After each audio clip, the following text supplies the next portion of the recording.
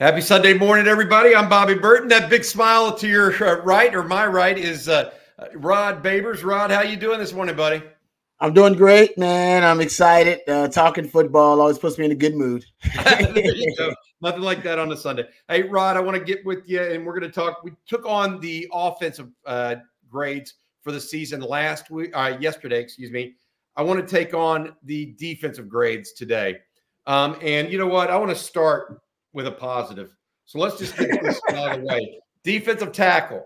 Oh, You man. give Texas anything but an A++. I don't know if any of us belong to be on a YouTube channel covering Texas football. What do you think? What do you think? A+ for you, bud. I mean, how else? What else do you end up with? You know, there are some teachers they refuse to give a perfect grade, even if you had a perfect grade, they're not gonna give it to you.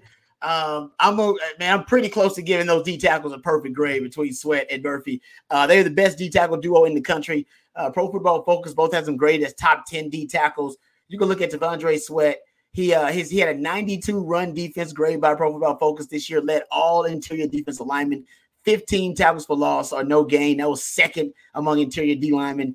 And he was 10th in pass rush win rate at that position, 14.2%. He was an absolute freak. But Byron Murphy, he also, how about this, 92 Pro Football Focus run grade.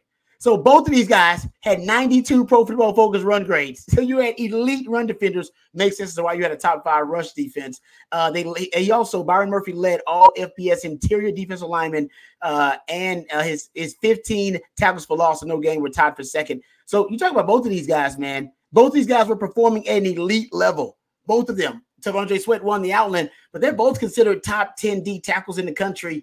Yeah, man, A++, best rush defense Texas had in probably since the 2009 defense in 15 years. That was a quite the showing and a breakout campaign by those guys. But he got the best D tackle coach in the country, interior D tackle coach in the country, coaching him in Bo Davis. Yep. Hey, I want to add this: good backups this year too. There wasn't this huge drive. Now, granted, there was a drop off, but that's always going to be the case. It was not a huge drop off, in my opinion, for the Longhorns. Alfred Collins, Vernon Broughton took a big step forward this year. Trill Carter got some time. Of course, he's in the portal. Also, you got to look at the guys like Aaron Bryant, who ended up making a little bit of a hay there as well. Dre Bledsoe. I think that overall, though, the story of the defensive tackle is an Outland Award winner and possibly a first-round pick, and they can be two separate people at the same position. That's a great point. Saying a lot. You know what I mean? That really is, because Murphy, some people have going ahead of Sweat in the NFL draft. So just keep that. Yeah, the CBS had Murphy 32 overall in the first round. And did not have. And I can see that because he's a better pass rushing defensive tackle than T'Vondre Sweat even is. And it's not like he's a scrub against the run. He's an asset against the run too. Both of those guys, man. I can't wait to see where they get drafted. Best D tackle duos Texas had since Casey Hampton and Sean Rogers. They're not better than that too. Those two are the greatest.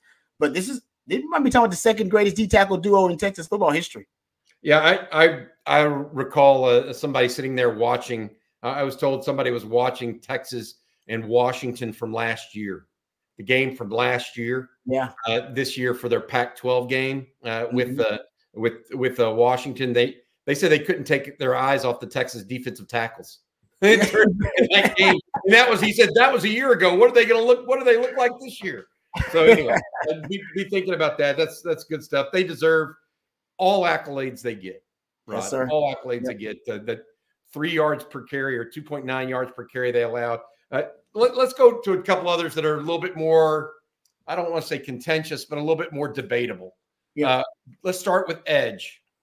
Barrett Sorrell returned as a starter. Ethan Burke got his time. He set out a full game for injury, but came back within 2 games. I thought he had a breakout year of sorts. Barrett Sorrell was solid.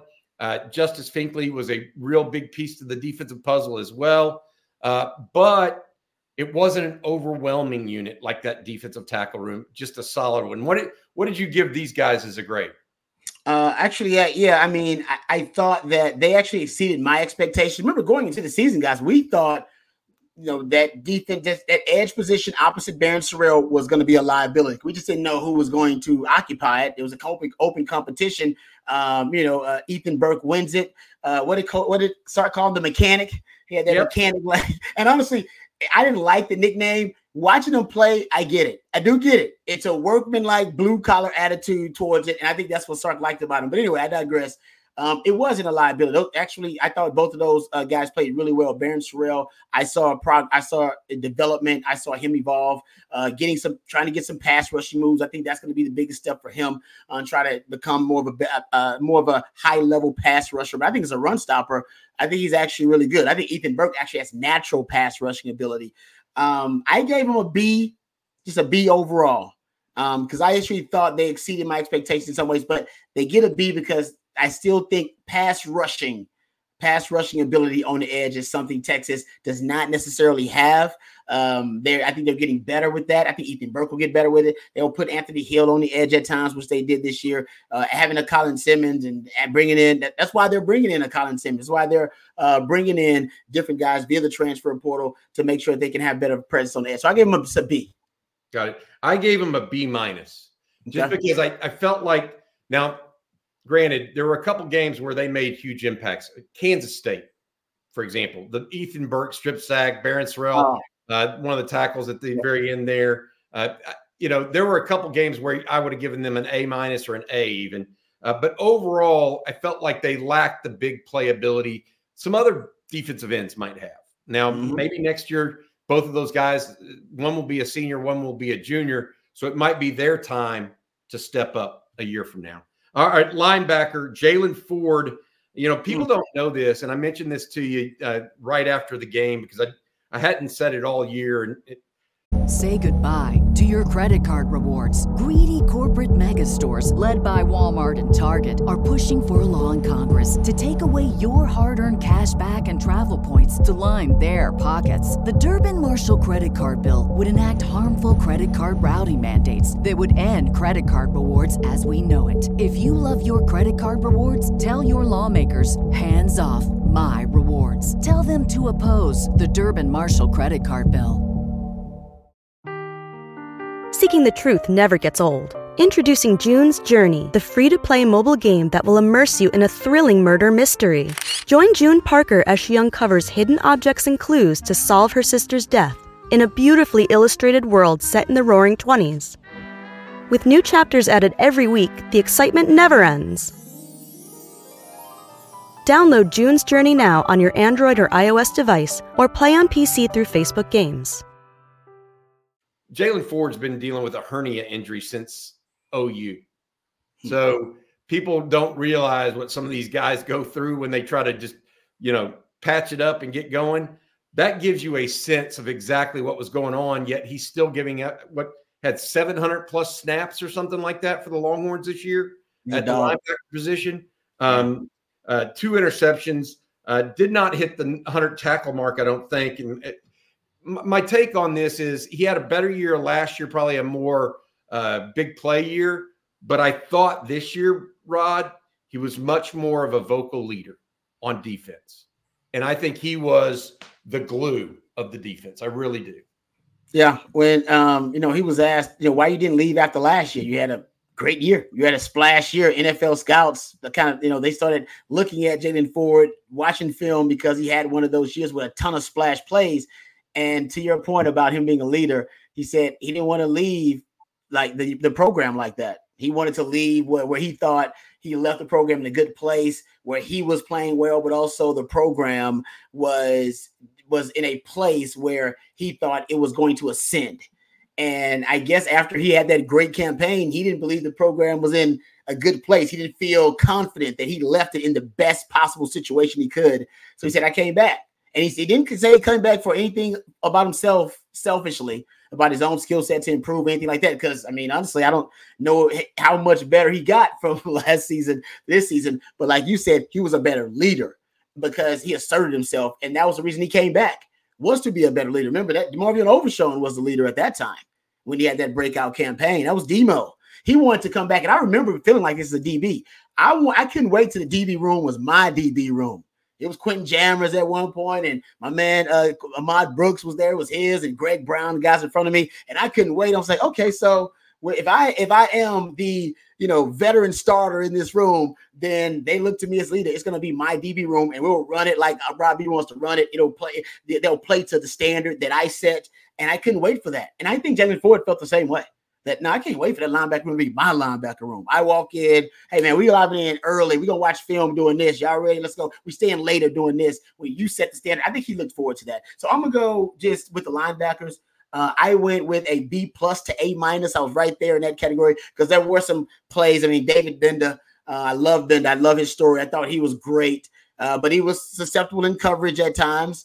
I thought at times, because Jalen Ford makes sense about the hernia, I thought he at times underwhelmed, but now I know why. In certain games, I thought teams with tempo, with some of the crossing routes we saw over and over again that the linebackers were supposed to be there for to give inside help. I just thought there was just some subtle nuances of the game that the linebackers they just failed to execute at times.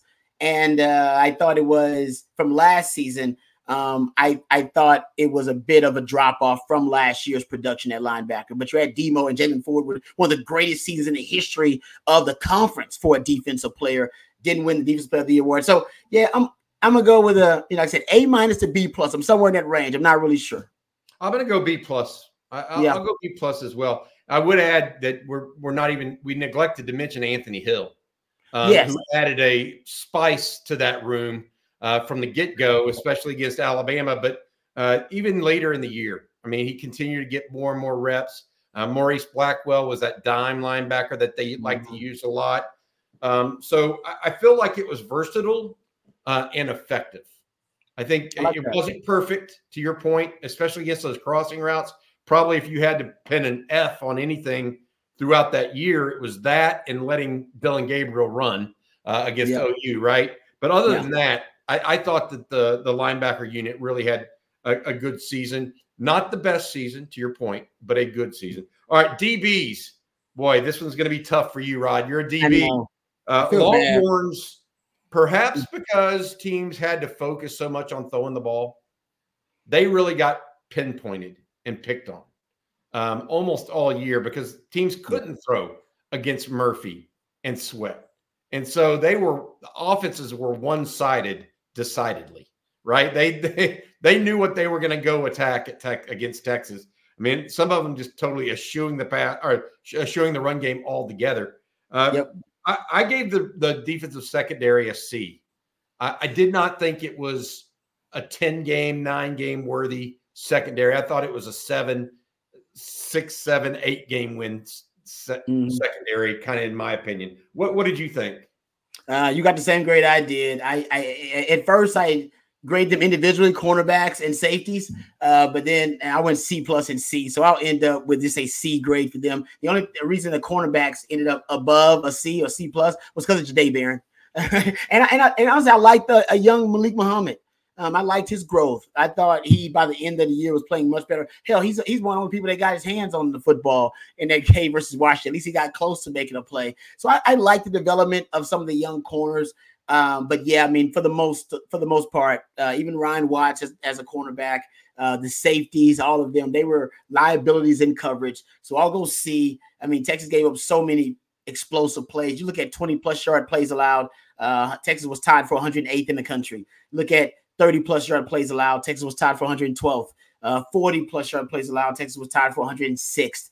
I mean, I don't even know why teams bothered running against Texas. I would have just came in throwing the football. And when teams became pass first, as you mentioned, even when Texas was up 20, 21 points, teams were still able to gash Texas. And we saw ultimately the last game of the season ended getting the Texas secondary eviscerated by the best passing offense in the country.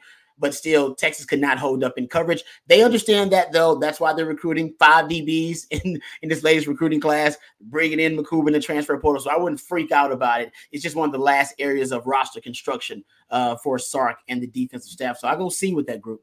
All right, we're going to do defense overall now, and then next after that, we'll do special teams. Let's start with defense overall, Rod. In some games, this defense carried the Longhorns. They helped close out the games against Kansas State and Houston.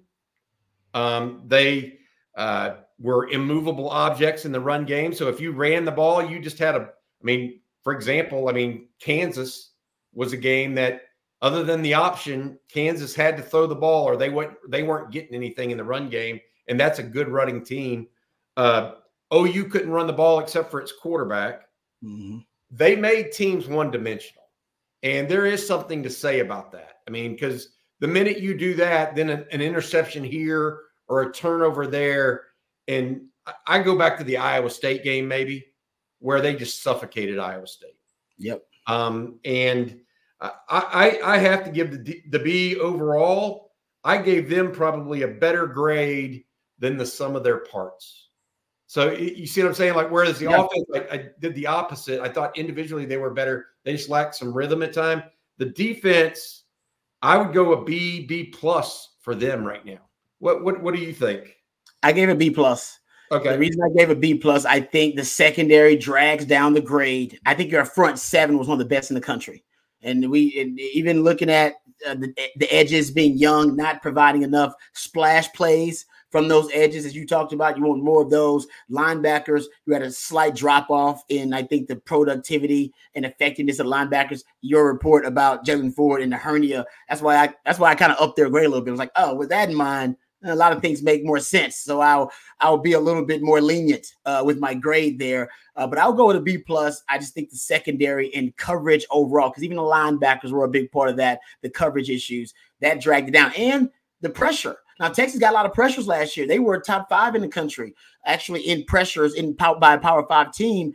But I don't think enough of those translated into sacks. They ended up getting 39 sacks, which is pretty good. They were 39th in sacks. They're 32 sacks on the season, which is pretty good. But there were opportunities for more sacks. Think about how many sacks they missed in the Bama game. Sacks missed in the Washington game. There were sacks that were missed by this team, and they could have happened in crucial moments. So I think B+, but I'm with you. I think ultimately the defense they did better, because they did better than their overall sum of their parts, just because the secondary was dragging them down, man. And like I said, I'm a secondary guy, but the secondary underperformed this season. Got it. All right, special teams. Look, Ryan Sanborn, what a great pickup in the portal. Yep. Bert Auburn, 29 of 35, Rod. That's just ridiculous. That amount of field goal attempts in a college year. And they returned a kickoff for a touchdown. They returned a punt for a touchdown. They absolutely smothered teams on kick and punt returns for the most part. Was it as good a special teams performance as you can remember? Maybe they got a kick block or punt blocked against Kansas State. Maybe Houston ran out a kick from the end zone pretty good. Yeah. But literally, I have a hard time saying Texas didn't win just about every battle at special teams that they had throughout the year. They had to be one of the best special teams unit in the country. Coverage units were great too. You had two of the best gunners in the country for most of the year with Keaton Crawford and Keelan Robinson. And the coverage units are getting better as the recruiting classes get better, because you've got better athletes out there. And I'm with you. I'll give you a Xavier Worthy punt return stat. He led the country in 20-plus yard punt returns, or basically 20 those plays from scrimmage. And he's tied for the most 30-plus yard returns in punt returns. So, he was a weapon. We've heard Mike Gundy bring up the fact that Xavier Worthy as a punt returner was something that he was worried about. He brought that up unsolicited and was like, hey, man, we're worried about this guy, Xavier Worthy, on the punt returns. And I think Xavier Worthy, the most remarkable thing about Xavier Worthy in punt returns is he admitted he didn't return them in high school. He ends up being one of the best returners in the country, and his first time returning punts is in college. I think Jeff Banks is one of the best special teams coaches in the country. We don't give him enough credit. He's been at the most consistent phase of the game since he got here. Offense struggled at first, but now they found their way. Defense had their struggles, but now the defense has found its way. But special teams has not really struggled on the Fort Acres. From year 1 to year 3, Jeff Banks has had that group, pretty consistent and playing at a really high level. So I'll give him a lot of credit. But yeah, I'll give these special teams overall an A. I got an A for that group. What was it that Mike Gundy said? Texas had, going into the Big 12 championship, Texas had plus 300 yards over its opponents in special teams. It was like punt return differential is what he was looking at. Yeah, it was just something absurd that you're just like, wow, that's big time stuff. Brian Irwin mentioned that in the preseason. Hey, where do we want to be? And let's grade it off of where a national championship level is at. And that kind of special teams performance is exactly that. I will add this, a couple of interesting things to me. One, for whatever reason, Texas opponents were great kicking the ball this year. I don't know if I mentioned this, but opponents were 19 of 22 on field goals versus Texas. That's 87%. So 19 of 22, right? That's kind of crazy good. That's interesting. Is it Texas's kicker was 29 to 35, which is a lower percentage than that, and was all Big 12. So, is it possible because the red zone defense is so good they ended up with shorter kicks? Chippy field goals, maybe. Yeah, that could be a heavy piece of it, Rod. Good thinking there. But I want to mention that. And I also wanted to mention Joe DeCamillis and his impact, because you mentioned Jeff Banks. I think he's terrific. Like you, Joe DeCamillis, I think, did some stuff in the return game that really helped. That as a whole was outstanding. I also want to say Joe DeCamillis gets like one of the Warrior Awards. He got hit while riding his bicycle mid-season after practice and literally ended up in the hospital. In one of the games, you could literally see him. He had shoulder surgery. He's on the sideline for the next game. He didn't miss a game. So he had like shoulder surgery on Wednesday. He's on the sideline on Saturday. So like serious shoulder surgery.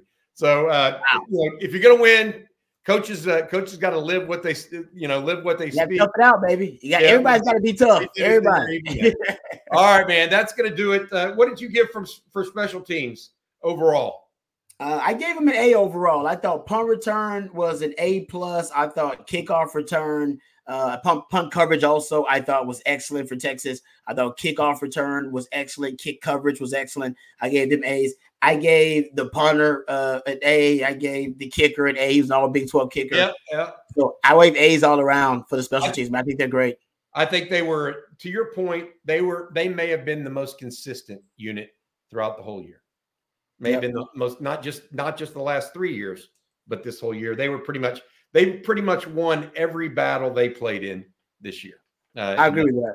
All right. That's going to do it, Rod, for the defense. Thanks for doing it. That's the 2023 re-rank of the grades for the team. I appreciate your time, Rod, and appreciate everybody watching and listening. I hope everybody has a good Sunday afternoon, a good Sunday, and the rest of the weekend. For Rod Babers, I'm Bobby Burton. Hook 'em.